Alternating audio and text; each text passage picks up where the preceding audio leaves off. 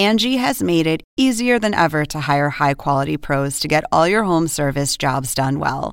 Just bring them your project online or with the Angie app, answer a few questions, and Angie will connect you with local pros who match your specific needs. Or book a service instantly at an upfront price. So join the millions of homeowners who use Angie to care for their homes and get your next home service job done well. Download the free Angie mobile app today or visit Angie.com. That's ANGI.com.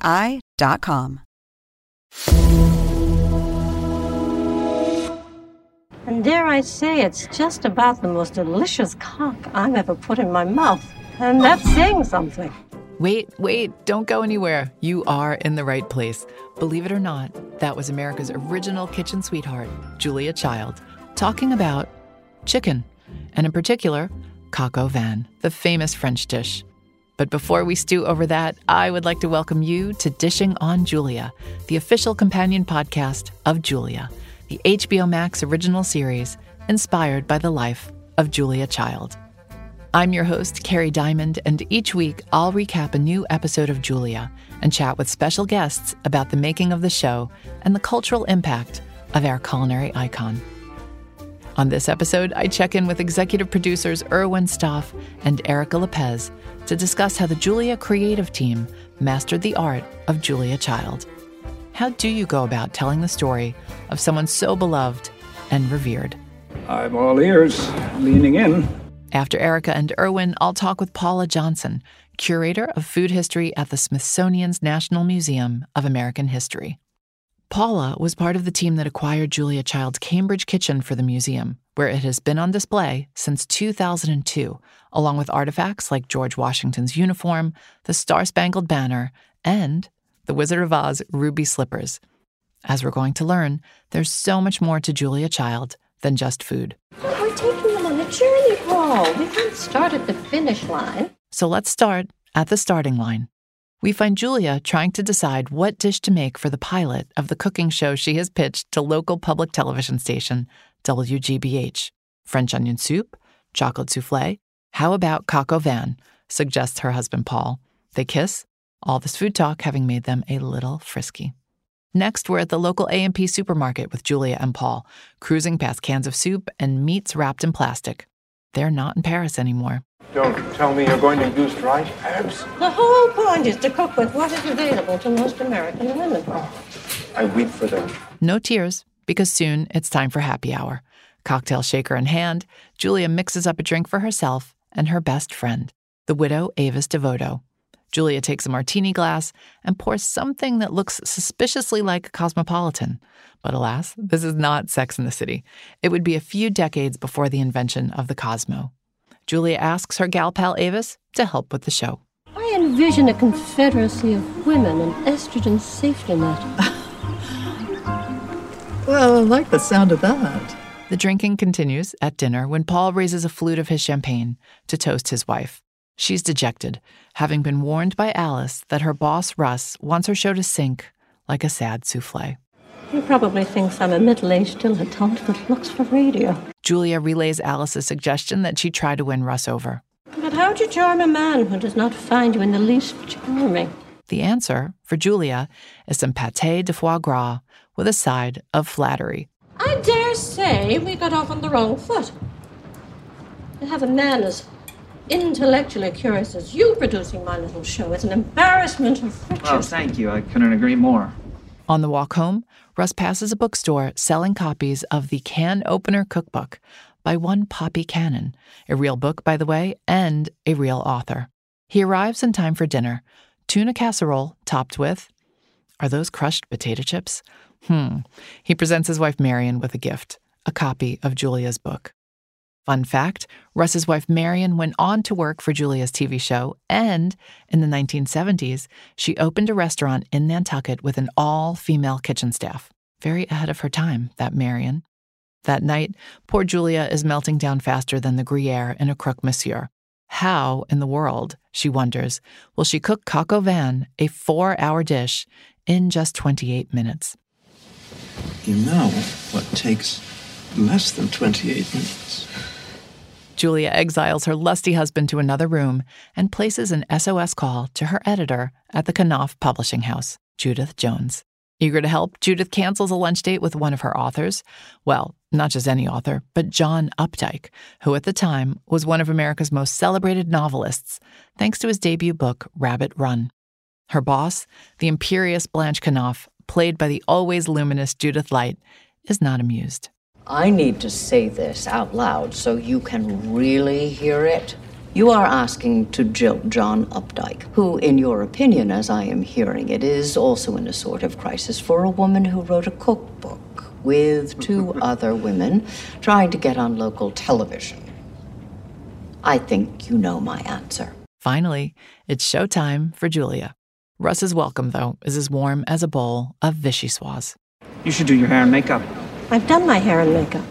Ooh, the taping of Julia's pilot is, well, a bit of a disaster. The stove is electric, the lights are blazing, the knives are dull.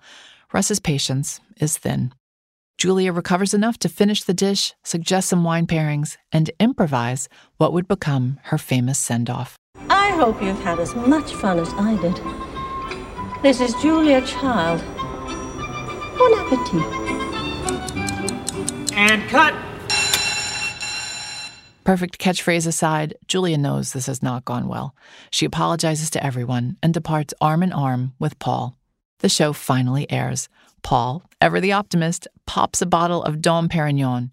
Julia uses this moment to share that she's entered menopause and asks something that is weighing on her, perhaps even more than the success of her show. You'll still love me. You're my partner in crime. After all these years, professionally now to boot. Of course, I'll still love you. And with that, Julia turns on the television. Her life and ours will never be the same. Now, I'd like to welcome my first guests, Julia executive producers Erica Lopez and Erwin Stoff. We're going to talk about how the Julia creative team mastered the art of Julia Child and a few other fun things.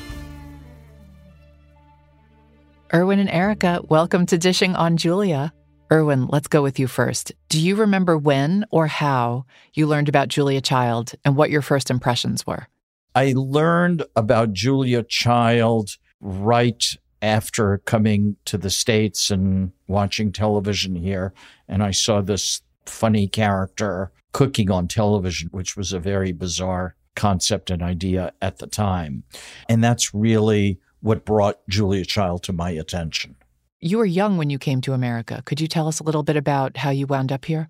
My family and I escaped from Romania and literally landed in Los Angeles from Transylvania in a 48-hour period with quite literally the clothes on our backs. We were brought over by my mother's sister. She sponsored us. We escaped and just contacted the American embassy and all of that. We arrived in Los Angeles literally as these immigrants who didn't speak a word of English. I can't imagine being 14, escaping what you'd escaped, and landing in L.A. Well, sort of just because we're talking about food and all of that, the most amazing sight and impressive sight that I saw was the first supermarket that I went into.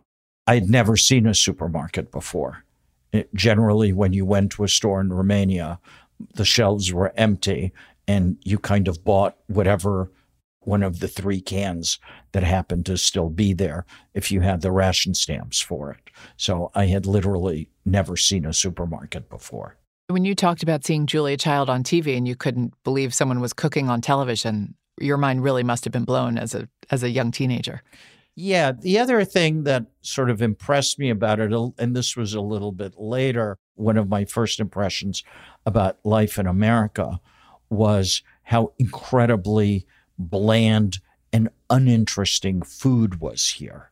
There was a lot of it, but none of it was very interesting. Erica, how about you? Your generation didn't grow up with Julia Child.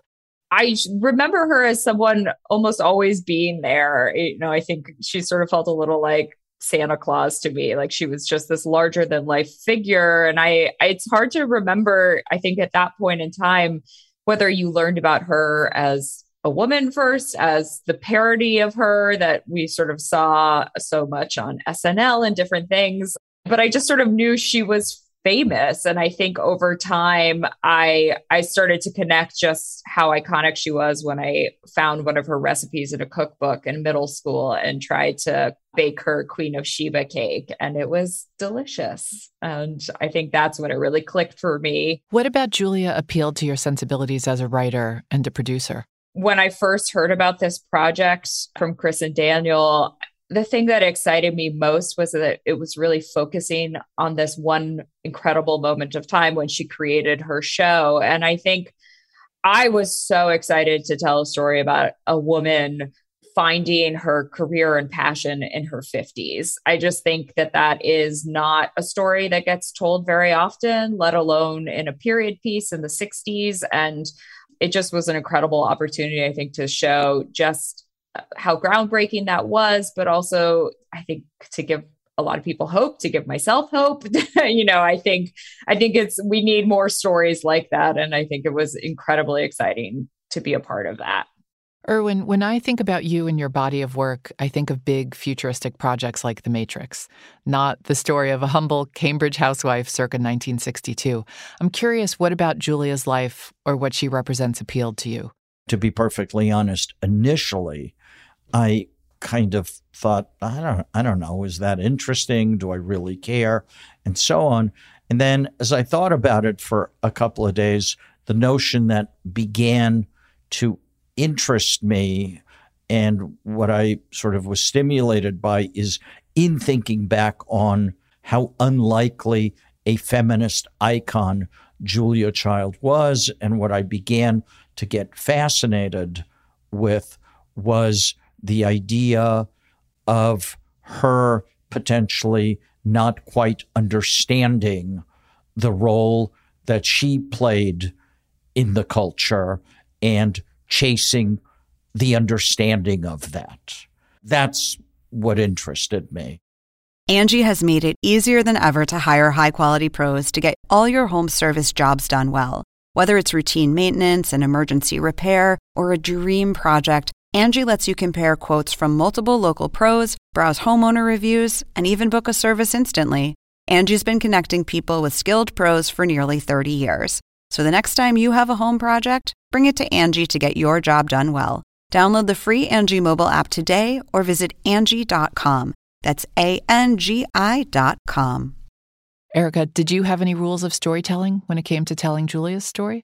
The rules aren't set in stone. I think they're the basic elements that you want to be honest and truthful, but that doesn't have to mean factual. I think we all did a lot of research. It's almost like memorizing lines for a play. You have to memorize them and let them go a little bit. I think we all read the books and we did the research, but then you have to let it go a little bit and just let them be living people. And a lot of us, I think, learned some about Julia through the movie that was made, but that movie was covering a lot of territory in 2 hours. And we got to tell 8 episodes covering 1 year of her life. And there was such an opportunity for detail and complexity in that. And so I think one of the rules we had was to allow Julia to have rough edges. Her joy and her optimism and her humor were a huge part of her. And I think what she really led with, but she also had her own moods and self-doubt, and she had her complicated feminism, and she wasn't perfect. And I think if we had a rule, it was to allow her to be complex and to be a real woman. We see Julia really struggling in this episode as she faces resistance from some staffers at WGBH and her own insecurities. Today, that might manifest itself as imposter syndrome, but back then she wasn't being an imposter because there was no one to really copy. What were you trying to establish with this episode? I think what we were trying to show was what it takes to create something entirely new. I've tried to cook Julia's recipes. You cannot cook them in 30 minutes. So how did Julia do that within a TV show and translate that to an audience? Even the idea of prepping food in advance and the timing that took, and how to talk and cook at the same time. I'm not great at talking and cooking at the same time. And I think the joy of Julia is that she was a little messy at it too. If you look at her early shows, she really had to find the sort of method behind the madness. And part of that was embracing her mistakes, and she became sort of known for them. And there was also a real rhythm and precision to it within those mistakes. And she had to create that. So I think the show is really breaking that down and showing how someone might do that, and our imagination of that being not just Julia, but also Paul and her editor, Judith, and the producers at the TV show, Alice Naiman, and that it really took a team to create that model. Erwin, did you have a favorite moment or scene in episode 2? I think my favorite moment is a relatively short or small scene, which is when she goes to Avis's house to pick her up, and Avis is sort of depressed. I guess at that point in the 60s, you would say she was blue and, was mourning the loss of her husband and the state of her life and so on and so forth. And what I really liked about that scene, and there's a lot of this in the show, is how infectious her joie de vivre was. She inadvertently created a second act for other people also. She created a second act for Paul. She created a second act for Avis, etc. That scene, for some reason, just really affected me. In the process of working on this project, is there something you learned about Julia that surprised you? I think this episode is a good example. She's such a champion of her female friends and the women around her, but she still feels really comfortable in the realm of wooing and servicing men. And I think we see that in this episode with the way she is really good at winning over Russ, that it's second nature to her, that she doesn't really think twice about it being something she needs to do. But I mean, that being said, I think that surprised me about her, but I was really comforted and impressed by the way she changed and evolved over the course of her life. She was open. The change, I don't think, was always immediate or happened exactly when we would hope it would happen, but she wasn't a closed off person. Erwin, how about you? Anything surprise you? What I'm about to say may be really controversial, and Erica may completely blanch here and say, oh no, how could you say that? The reality and the truth of who somebody really was when you're doing a show about somebody who lived is relatively uninteresting to me. I mean, her name is Julia Child. Sarah Lancashire plays her. She's a totally invented character and designed to tell a story and fit a framework that we want to tell. I've had a lot of experience in doing real life stories, and it's never about, getting to the truth of that person. When I do make either a movie or a show about somebody, about a real life person, the reason that I wind up doing it is because there's something about that person or that person's existence with a story that I'm interested in telling. I don't really care that much about the real person. I'm not a documentarian. That I leave that to the people that make documentaries. But Erwin, don't people watch a lot of these shows and treat them like they're documentaries, even though they are clearly marked as biopics or fiction? If all you take away from this show is, I got to know Julia Child, I think that the show is more than that.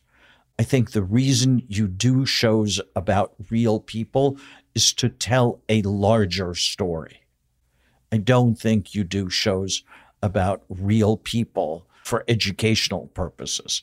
I think there is a poetic license, again, I'll use the word again, there's poetic license you take to tell a larger story. My favorite sort of biographical movie of all time is Amadeus. There are a lot of Amadeus fans on this cast and crew. Oh, You're is the that second right? person to bring that up, yes. It's referenced in the writer's room a lot. Everyone is making a mental note to watch Amadeus now after they see episode 2. Erica, poetic license. How do you and the folks in the writer's room feel about that? There are a lot of really good biographies written about Julia Child and documentaries. So I agree with Erwin. That's not what we were setting out to do. I think we hope to do both. Honor the real Julia Child, but also create something more about the specific moment in history, about the birth of public television, about what television means, about the power that comes when a group of women work together. There were a lot of things we were trying to pull off. And I think Julia was a way into getting to tell a lot of really interesting stories. I think like one that probably people don't know as much about that we get to tell a lot of over the course of the season is about her amazing editor, Judith Jones. I think also not a biography, but Judith Jones was an incredible real life figure who I don't think a lot of people know about. And this show is a way to honor her too, among others. Erwin, I know there is a factual aspect to this series that is very important to you, and that is public television. I'm curious, why do you love this part of the Julia story? There was an attempt in the mid-'60s to reckon with the enormous power that television had and to do something that was less empty-headed than the fare that was on those three networks. Julia Child and Fred Rogers were certainly probably the two towering figures at that time, without whom I don't know how long it would have taken public television to come into being. But I think that, television has a responsibility to the culture and to the country, et cetera, to exercise the enormous power it has for educational purposes, for broadening our view of ourselves, and so on and so forth. Erica, what, if any, public television shows did you watch growing up? Well, we were a big PBS household. I watched a ton of public television growing up. I mean, I think I did all of the big kid shows of that time. Sesame Street, Mr. Rogers, Reading Rainbow was really big. And then I got very hooked in with my mom to Masterpiece Theater. I was a total Masterpiece Theater lover. It's now Masterpiece Classics and Masterpiece Mystery.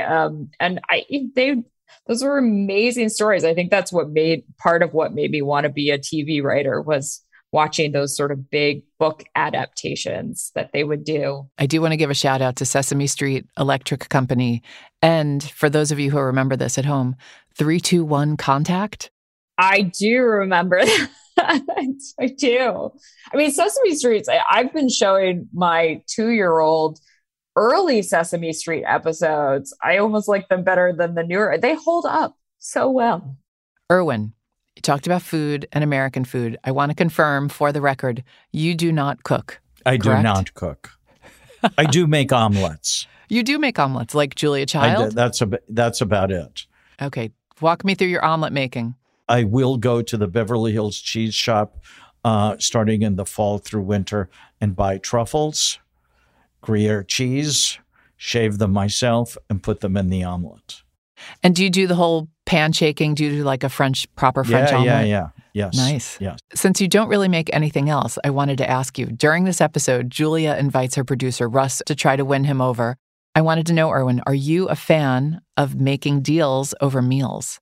I'm not a fan of making deals over meals. I think that's kind of a cliche. But what I am a big fan of is getting to know someone over a meal, which makes the deal making on the phone the next day a lot easier. Got it. Erica, deals over meals, and don't be swayed by Erwin's answer. Well, it's kind of a funny question.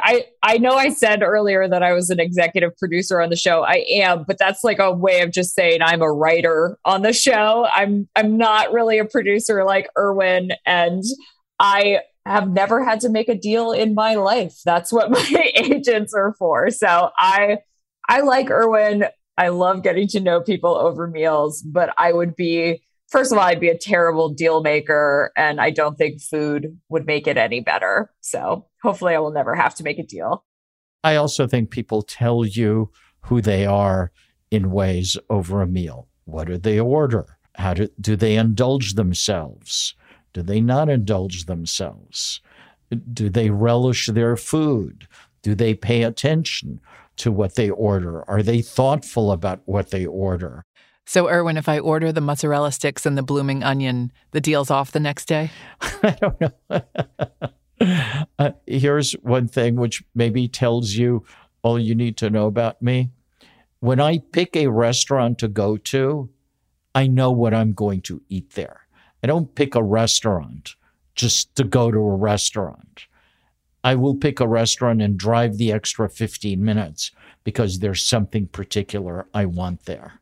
Erica, how about you? On a scale of Erwin to Julia Child, say, where do you fall? I am getting better at cooking, but my great love is baking. I am a definite...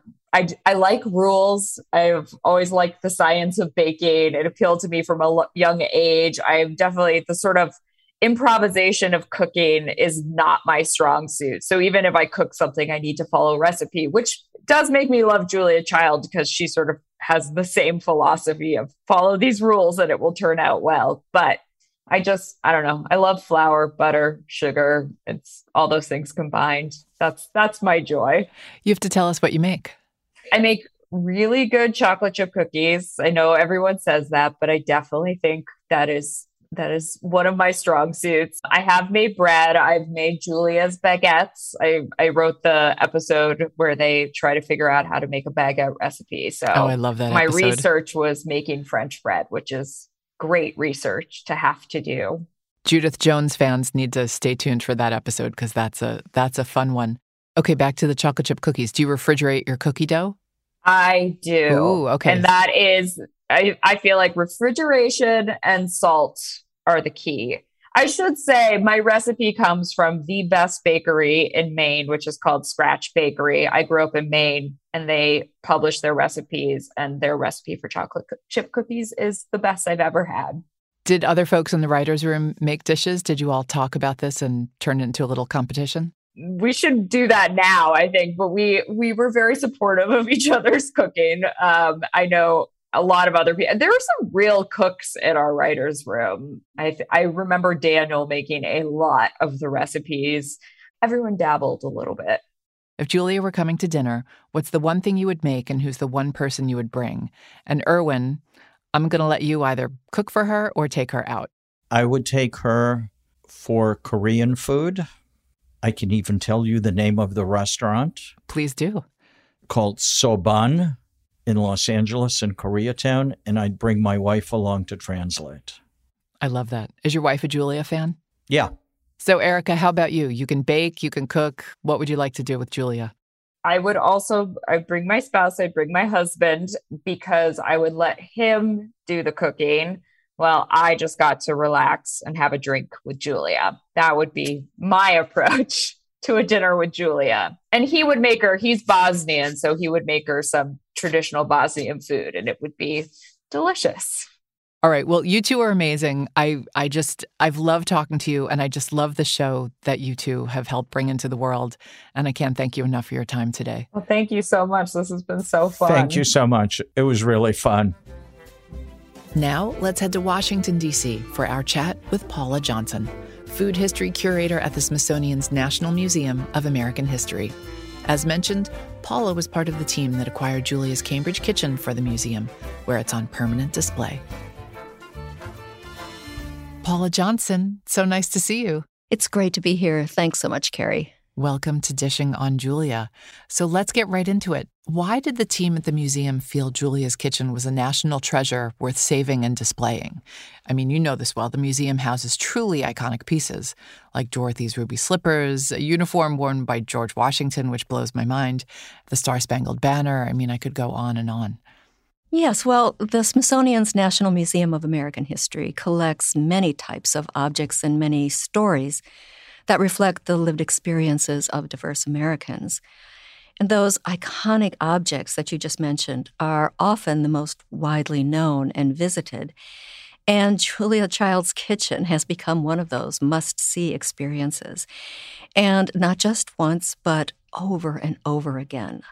Fans of Julia are always present in the museum, I will tell you that. But to answer your question about why, Julia Child is such a key and much beloved figure in American culinary and cultural history. We knew that we wanted to collect something from her that would reflect and represent her amazing story and her ongoing impact. This is the kitchen where she tested recipes.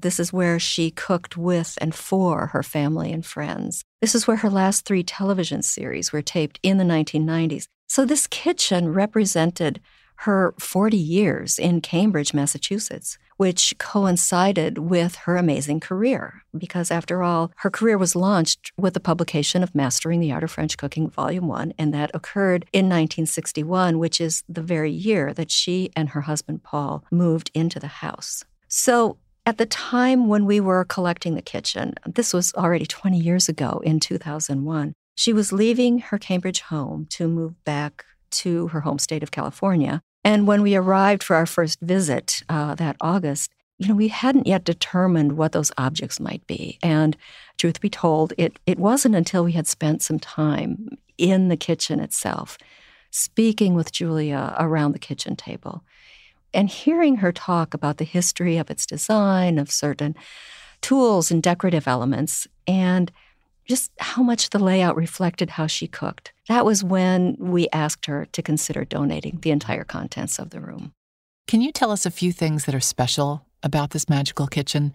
I know some of these things only because you've told me, and I don't know that viewers of Julia will necessarily catch some of these details. One thing I always say, it's important to realize that this was Julia and Paul's 9th kitchen, that during their years abroad, Julia had to work in many small kitchen spaces, tiny kitchen spaces. So when they moved into the house on Irving Street in Cambridge in 1961, they took the time to design just what they wanted because they knew what they wanted by that point, and to make it their own. So that meant everything from the cool color scheme, the blues and greens, the kind of 1960s look, the maple butcher block countertops that were raised 2 inches to suit Julia's height, the pegboard covered walls for hanging pots and pans. Many people know that Paul arranged them first, then outlined their shapes in black or red marker, so there would be no guessing about where a pot belonged. You have to remember that many people were eventually cooking in that kitchen, so it was important that things got put back. But that was part of the original design and is still so special. Another element that I love is the central dining table, which was a feature Julia really preferred. She liked eating in the kitchen, and she even liked entertaining, having dinner with guests in the kitchen, up to about 8 people. And then there are little signs all around the kitchen, Dymo labels and masking tape, warning people not to put onion skins in the garbage disposal, or identifying which ceramic crock held the spoonery or the forkery. Those are the kind of little special touches that, again, I think appeal to a lot of our visitors. It is a humble kitchen at the end of the day. It's a very serious working lab.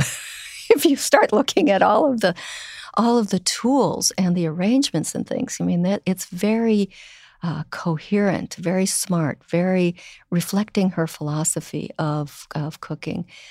But you're right that it seems a little homey because it has it seems old timey. It has a table right in the middle of the space. There's no cooking island. It has these colors that just evoke another time and place. It feels cluttered, to people who think of a gourmet kitchen as one that has these areas of clear countertops. But everything was out on the countertops because that's where she needed them. That's how she used them. I love that you said people find the kitchen to be homey because at the end of the day, it was home. Absolutely. And that's what she said. This is the beating heart and social center of my home. Paula, what item in the kitchen is most dear to you? I do have a soft spot for the big garland range, the 6-burner garland. This was purchased used from a restaurant here in Washington, D.C. And, this was the range that she never, ever wanted to replace. She was cooking on a range that really had been used for 50 years. And to me, this is just so remarkable. I'm also very fond of the table and chairs that were made in Norway. And I'm partial to little surprises in the kitchen, like there's a small image painted on tin of San Pasquale, the patron saint of cooks and kitchens, which hangs among the copper pots and the cast iron cookware. So I guess you can see that I love the utilitarian things as well as the whimsy, because that's Julia's kitchen. Paula, let's talk about how the museum came to acquire the kitchen. We learned, like many people, that Julia was leaving her Cambridge home in August of 2001. She was planning to return to her home state of California. And like good museum food history curators, we asked ourselves, well, what's going to happen with her kitchen? And like Julia's fans, we felt we knew a bit about it because we had seen her 3 television series that were taped in that very kitchen, including her last with Jacques Pepin, Julia and Jacques Cooking at Home. My colleague, Raina Green, picked up the phone, called Julia. Julia answered the phone that day, and Raina asked if we could just come up and speak with her about her plans. And Julia, of course, was most welcoming, most generous, and basically said, come ahead. So Raina, Nancy Edwards, and I got on a plane and soon crossed the threshold into the marvelous space that was Julia's kitchen. And I'll just say here that we felt such excitement crossing that threshold and realizing that this space, displayed such intent and such purpose, and that it indeed reflected Julia's approach to cooking, having tools at hand. Everything was out on the countertops, on pegboard. We also became aware that others, including Julia's wonderful assistant, Stephanie Hirsch, were hoping that the Smithsonian might be interested in the kitchen, which was, just wonderful to know that people were also thinking that way. So after speaking with Julia about our work in food and wine history at the National Museum of American History, we asked her to consider the donation. She was taken aback a bit, but spoke with her family and ultimately, that same day, decided to trust the museum with her amazing legacy. And, of course, we're very grateful for that. I guess I'll just add here that she realized our interest amounted to more than a celebrity kind of deal. We saw this as a way to engage our millions of visitors in explorations of culinary and cultural history, and to extend her powerful message of learning new skills and cuisines, of caring about food and commensality, and enjoying the creative acts of cooking.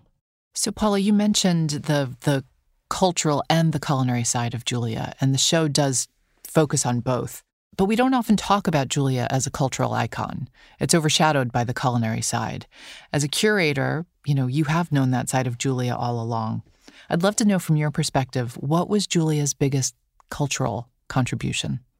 She had a tremendous influence on food and eating in America at a critical period of time. So I guess I would just say that her message, it was a powerful message delivered in the most engaging way imaginable at a right moment in history, when ideas about gender, about roles, about who belonged where, about who could do what, were really in everyone's minds. I also have to say I love the late in life pivot, how she just didn't know what she wanted to do with her life, didn't even start cooking until her 30s, which is remarkable. And then the book comes out when she's 49. She becomes a TV star in her 50s, no previous experience. It's just a very inspiring story. It absolutely is. And again, in terms of history, her timing was impeccable. I mean, would she have been able to make a difference 10 years later when food television may have been taken another turn? I don't know. Paula, I did not ask you, do you cook? And all these times I've talked to you, I have no idea. Do you cook? Yes, I do. I try. I do try. I will confess my husband's a better cook than I am. Okay. Yep. Truth be told. If Julia were coming over for dinner at your kitchen, tell us one dish you would definitely make and one guest you would invite to join you both. I have all of her cookbooks, and over the years, we really have enjoyed trying different dishes. But I'd take a different tack for this, scenario. I think I would focus on something local, fresh, iconic ingredients, because we know how much she loved tasting local delicacies. I mean, she was always trying things in her travels. I am really fortunate to live near the Chesapeake Bay in Maryland, so I would call up my favorite picker of Atlantic blue crabs, Janice Marshall of Smith Island, and I would arrange to purchase her exquisitely picked crab meat. I would then find Janice's recipe for crab cakes, or because of Julia's fondness for butter, I might make a St. Mary's Imperial Crab from the classic cookbook Maryland's Way. One of those two. And then, of course, I would have to have some sort of coleslaw and pickles and maybe a fresh peach galette or something for dessert. As for who would be there as well, I have to tell you, I would have loved to have met Paul Child. Honestly, I have read so much. I've seen so many photographs. I adore his photography, his artwork, and everything I've been able to learn about him. So I would love to have Paul Child at the table too. But I'm hedging my bets here. If I'm choosing someone who is still alive today, I think it would have to be Chef Jose Andres. He is someone. Can you imagine the dialogue? I just got goosebumps, I have to be honest. I mean, it would be tremendous fun to sort of witness their interaction about food, about cooking, but also about the world. I mean, Jose is so involved in World Central Kitchen and what is going on where and doing what he can where. And, Julia was also very concerned about what was going on in the world. And so I think that they would have a lot to talk about. And of course, selfishly, I would be there serving them, learning a lot along the way. But that's kind of what I'm imagining.